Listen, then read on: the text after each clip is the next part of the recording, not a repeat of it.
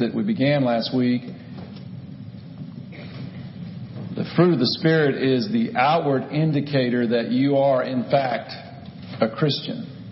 It is through Christ in you, through the Holy Spirit, that confirms your faith in Jesus Christ. And if you are a Christian, the Bible is very clear, you will bear fruit. And we talked about one of the greatest indicators is loving your neighbor. Loving your neighbor means you love someone you don't even know. And so I give you a couple of opportunities to do that this morning and in the week to come.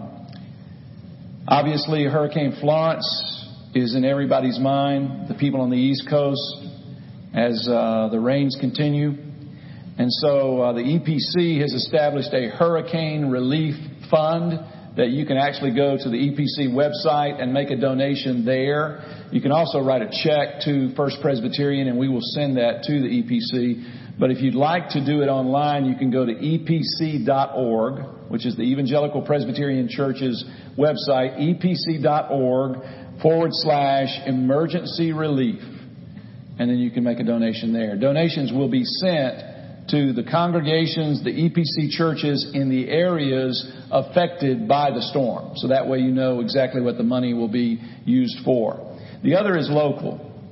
Wednesday night we talked about the tragic death of Kadarius Smith, 9-year-old fourth grader at T.J. Harris's upper campus. His parents are both incarcerated.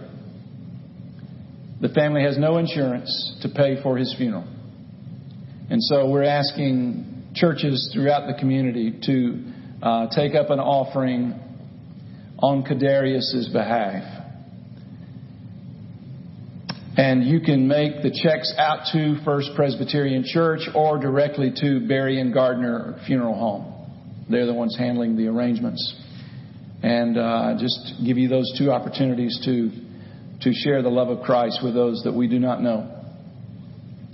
But it gives us the opportunities to let the love of Christ flow from this place, and I encourage you in that. Okay, the fruit of the Spirit. This is part 2. The fruit of the Spirit is love. My sources are numerous. An older book, but Fritz Ridenour. He used to do a lot of commentaries that were kind of fun with artistic drawings, and he did one on 1 John that I still use. Fritz Ridenour, How to Be a Christian Without Being Perfect. A book by Gene Getz that's also a classic, Building Up One Another. Bob Deffinbaugh's Studies in Galatians, The Gospel of God and God's Grace. John MacArthur's Studies in Galatians from the MacArthur New Testament Commentary. And Timothy George's commentary called the New American Commentary on Galatians. We'll be reading from Galatians 5, starting at verse 16. Please stand with me for the reading of God's holy word. Hear the word of God. So I say, Paul writes, walk by the Spirit, capital S, and you will not gratify the desires of the flesh. For the flesh desires what is contrary to the Spirit, and the Spirit what is contrary to the flesh.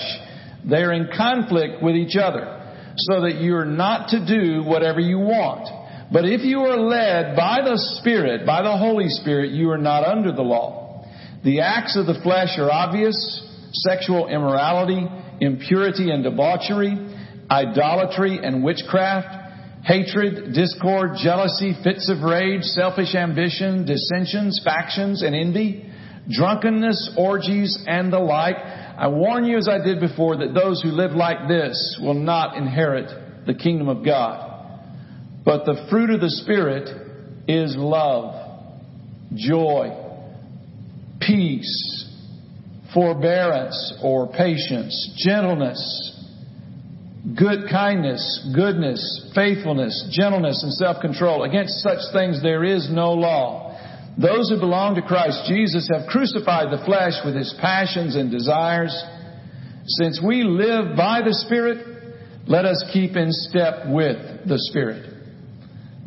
The grass withers, the flowers fall, but the word of our God stands forever. Let us pray. Father, thank you for this, your word. Thank you for the lives that we live, Lord.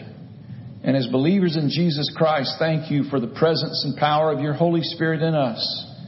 So teach us what it means to walk in the Spirit, to live by the Spirit and not by the flesh.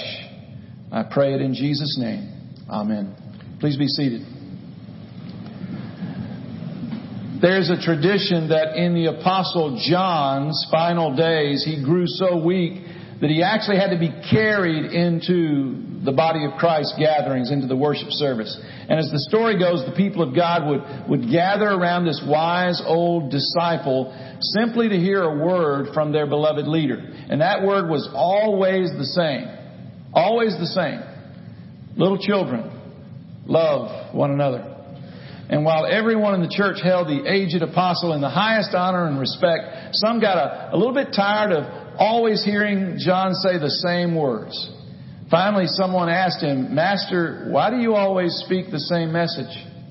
And John replied, "Because it is the Lord's command, and if only this be done, it is enough."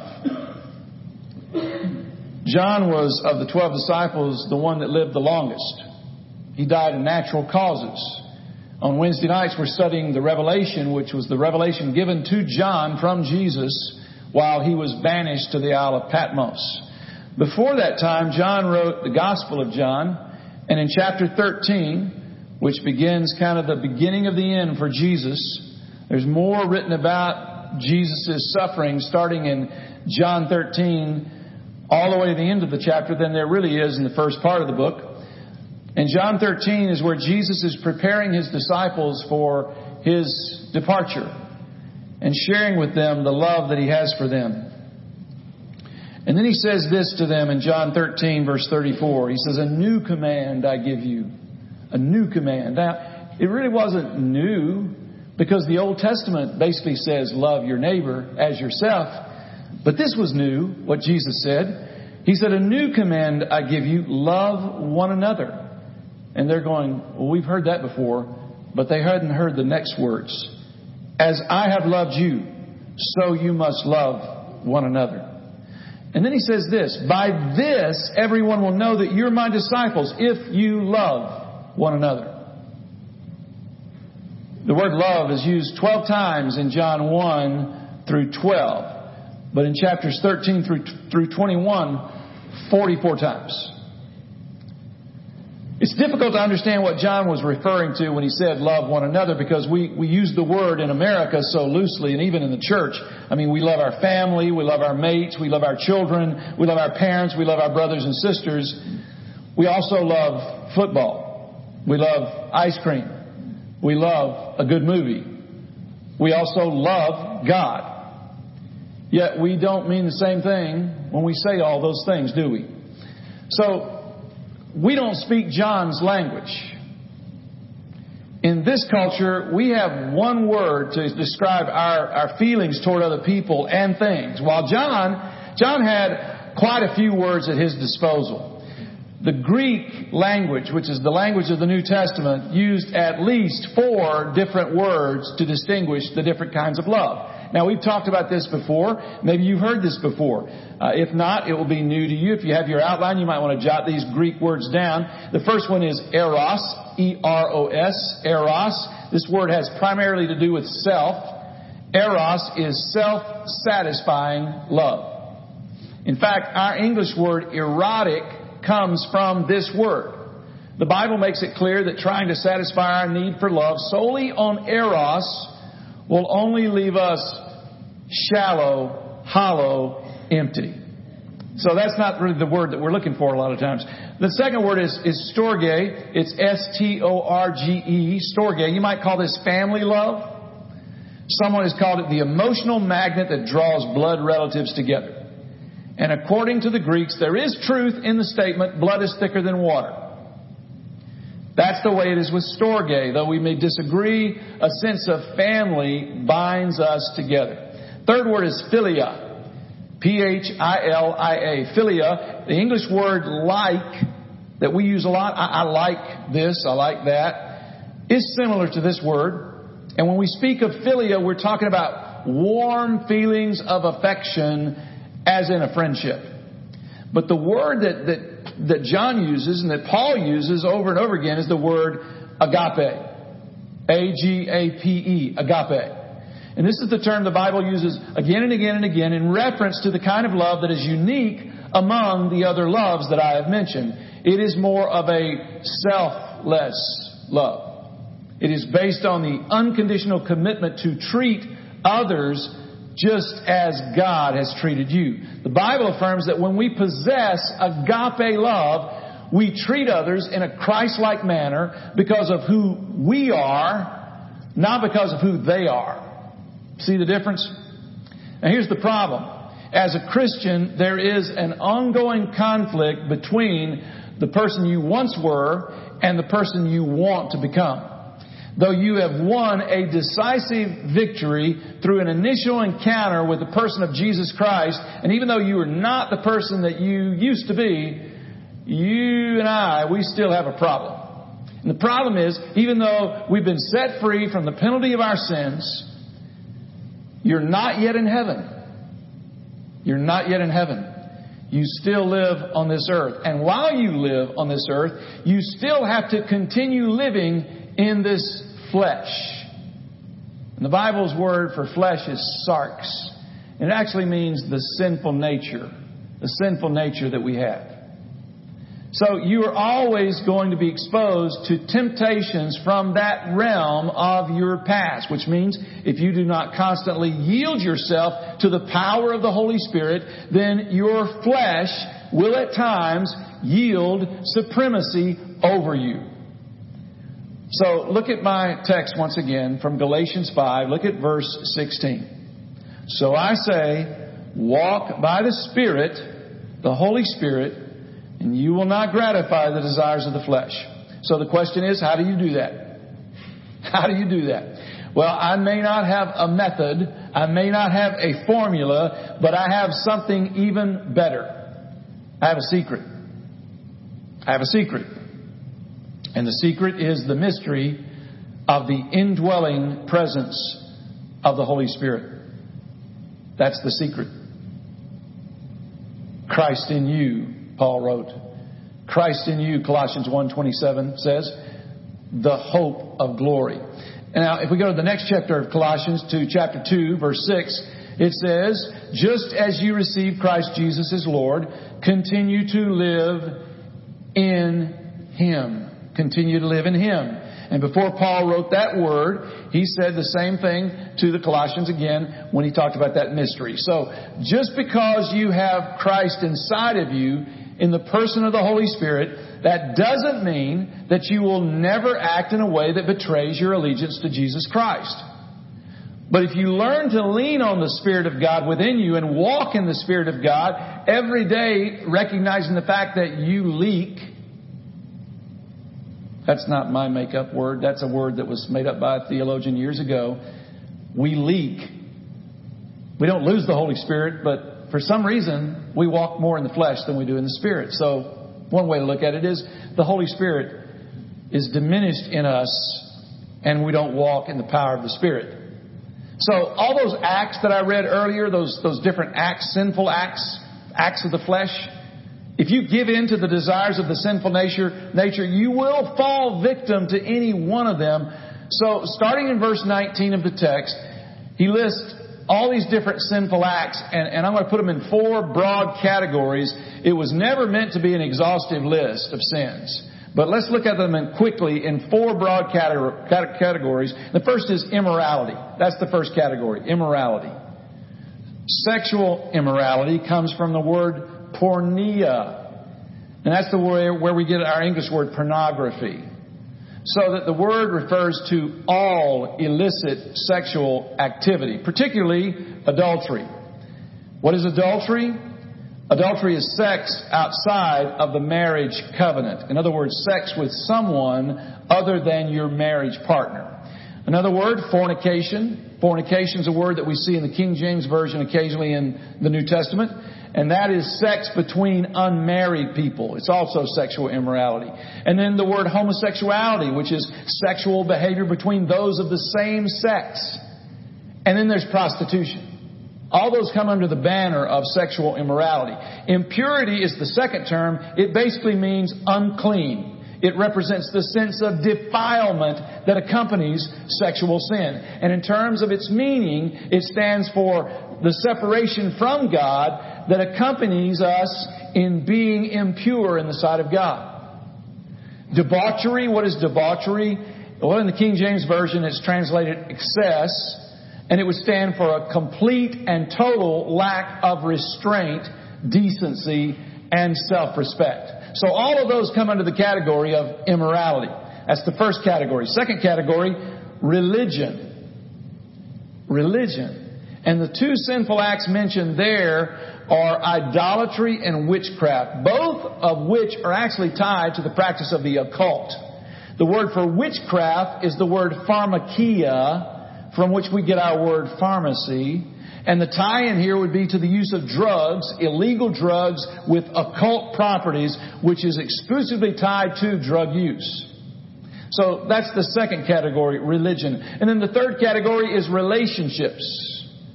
Relationships. And this is where Paul mentions all those things that we think are not that bad. Hatred, discord, jealousy, fits of rage, selfish ambition, dissensions, factions, and envy. All of these behaviors represent a total breakdown of relational harmony. And even though they're not as out there as the first two, God's Word says they're bad. And then the fourth and final category is carousing. Drunkenness, orgies, the word here is actually the word carousing, are unfortunately twin activities that seem to have gone together since before the beginning of time. It refers to an activity, a party, for example, where the sole purpose of the party is to get drunk, and for that to be accompanied by rowdy and crude behavior. So Paul mentions all these specific sins, and then he says this in verse 21. I warn you as I did before, that those who live like this will not inherit the kingdom of God. So does that mean that if you've participated in one of the above mentioned behaviors, that you will not go to heaven? No. It does not mean that. The key to understanding this verse is in the phrase, live like this. Live like this. Which would mean what? It would mean practice. To practice something is to be involved in an ongoing activity. So it is the habitual, ongoing practice of such things that identifies a person as being an unbeliever, and that would keep you out of heaven. But if, through the power of the Holy Spirit inside of you, you commit yourself to live a very different behavior, what is called the fruit, the evidence of the Spirit's work within you, then Paul says that behavior confirms that Christ is in you. Which means that if you do not bear the fruit of a Christian, then it leaves it completely open to speculation as to whether or not you truly are a Christian. All right, with that as a backdrop, fruit is mentioned a number of times in Scripture. To be exact, in the Old Testament, 106 times. In the New Testament, 70 times. But there are two different kinds of fruit that we're talking about. The first is action fruit. The second is attitude fruit. And that's the latter one is the one we're going to focus on today, is attitude fruit. And we're going to talk today only about, in the remainder of time together, only about love. So I want to go back to what Jesus said in John chapter 13, verse 34. As I have loved you, so you must love one another. What is Jesus saying there? He wasn't telling us that we ought to love each other. He was telling us how much. Let that sink in. As I have loved you, so you must love one another. We are supposed to treat one another the way that God and Jesus Christ treats us. And so I'm going to turn to 1 John. If you would turn with me to 1 John. John also wrote 3 epistles in the back of the New Testament. 1st, 2nd, and 3rd John. 1 John chapter 4, I'll start at verse 9. This is how God showed His love among us. He sent His one and only Son into the world that we might live through Him. This is love. Not that we loved God, but that He loved us and sent His Son as an atoning sacrifice for our sins. Dear friends, since God so loved us, we also ought to love one another. Now here's a big verse, verse 12. Listen to this. No one has ever seen God, but if we love one another, God lives in us and His love is made complete in us. God told Moses, no one may see me and live. That's Exodus 33 verse 20. John wrote in his gospel that no one had ever seen God, but the Son has made Him known. That's John 1 verse 18. And in John 5 verse 37, Jesus said that the Father had sent Him because, quote, you have never heard His voice nor seen His form. So we cannot see God, but God is seen in us when we love one another. I mean, that's amazing to me. Isn't it amazing to you? Imperfect as we are, God is working in us so that the world can see who Jesus Christ is. And when the world sees this love, it struggles to understand it. It struggles to understand a love that prays for its enemies, embraces a nobody, forgives 70 times 7, gives without expecting any repayment, returns good for evil, and goes the second mile. Sounds like a good theory, doesn't it? More importantly, how does it work? Turn with me to 1 Corinthians 13. 1 Corinthians 13. What is that chapter called? The love chapter. 1 Corinthians 13. And we'll quickly look at 5 lessons. 5 lessons on love from 1 Corinthians 13, verse 4. Verse 4 says, love is patient. Love is kind. It does not envy. It does not boast. It is not proud. It is not rude. It is not self-seeking. It is not easily angered. It keeps no record of wrongs. Love does not delight in evil, but rejoices with the truth. It always protects, always trusts, always hopes, always perseveres. Love never fails. First lesson, love is expressed in time. Love is patient. How many of you struggle with patience? Yeah, I had to wait on an oil change the other day for 2 hours. 2 hours. I took a thick commentary book with me. I was finished with that before my oil was changed. Okay? Seriously, it took a lot longer than it maybe should have. And so I struggle with patience. I'm sure you do too. So how do we share patience in love? Well, think about the waiting rooms of life. Marriage, children. I had a dad say to me one time, he says, my son wants to talk to me, and I don't understand what he's talking about. I'm really not that interested in what he's talking about, but I need to listen to what he wants to talk to me about. So would you pray for me? Love is expressed in time. Ephesians 4 and Colossians 3 puts it this way. Bear with one another in love. Bear with one another in love. You know another way to put that? Put up with one another in love. Put up with one another in love. To bear with each other means to be patient with each other's weaknesses. Still, how can you do this? By remembering that not a single one of us is perfect. That all of us fail. That all of us fail particularly in human relationships. I like what one writer put it. He said, how easy it is to expect more from other Christians than we expect from ourselves. And in a church where people get to know each other as they should, they also get to know each other's idiosyncrasies. And in the face of this, the biblical challenge is that we love one another, that we bear with one another in love. Love is expressed in time. Love is patient. Number 2, love is expressed in caring. Love is expressed in caring. Love is patient. Love is kind. If you're serious about caring for other people in the practical matters of life, that means you're going to have to give it some time and adapt your schedule. If you're going to show kindness, it's going to take your time. It's going to take your concern. Love is kind.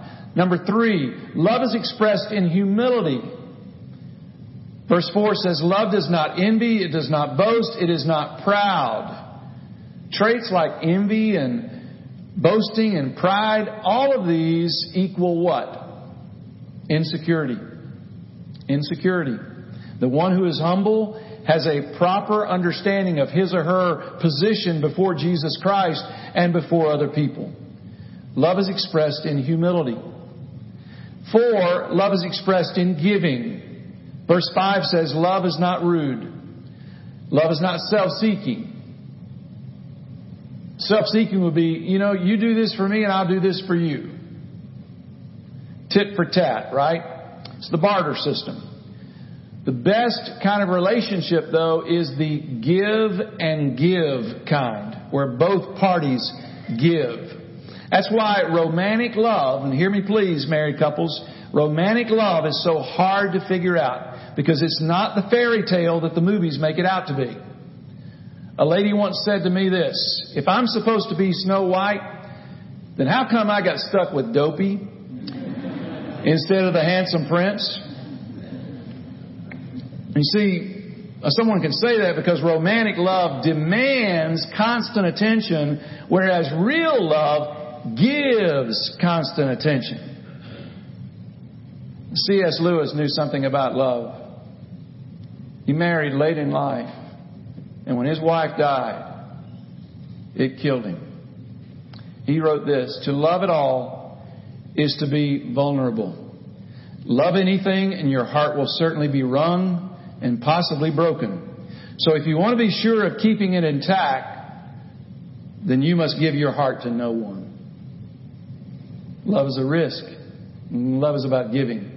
And then the final lesson, love is expressed when it acts its way into feelings. Feelings. Love rejoices with the truth. And I learned an amazing truth years ago, and that is this. Your actions tremendously impact your feelings. Your actions tremendously impact your feelings. And by the way you act and the decisions you make, you can change the way you feel. For example, have you ever heard someone say, I don't love him anymore. I don't love her anymore. God has a prescription for lost love. And what is that prescription? Put on love, just like you put on clothes. If you're a Christian, that means Christ is in you. The mystery of the indwelling presence of the Holy Spirit is in you. And so quicken the power of the Holy Spirit within you and put on love. And that brings us to our verse of the week, which is Ephesians 4:22 through 24. And this is the prescription. I hope you'll not only read it here, but take it with you and think about it and pray about it. Let's read it out loud together. You were taught with regard to your former way of life to put off your old self, which is being corrupted by its deceitful desires, to be made new in the attitude of your minds, and to put on the new self, created to be like God in true righteousness and holiness.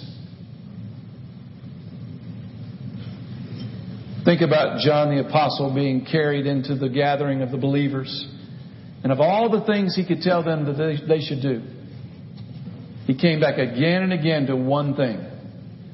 Little children, love one another.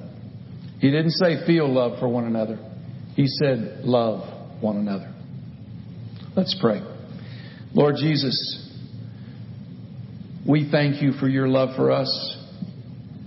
We thank you for teaching us how to love. When you said, as I have loved you, so you must love one another. Thank you, Lord Jesus, for demonstrating your own love for us in this. While we were yet sinners, you died for us. You laid down your life for us. And may we, by your grace, by the power of your Spirit within us, repent of our self-focus And Lord, that they may lead us by your Spirit to focus on the needs of others around us, to love one another, and to bring glory to you through it. I pray it in Jesus' name. Amen. 358, all three verses of Share His Love. Please stand as we sing.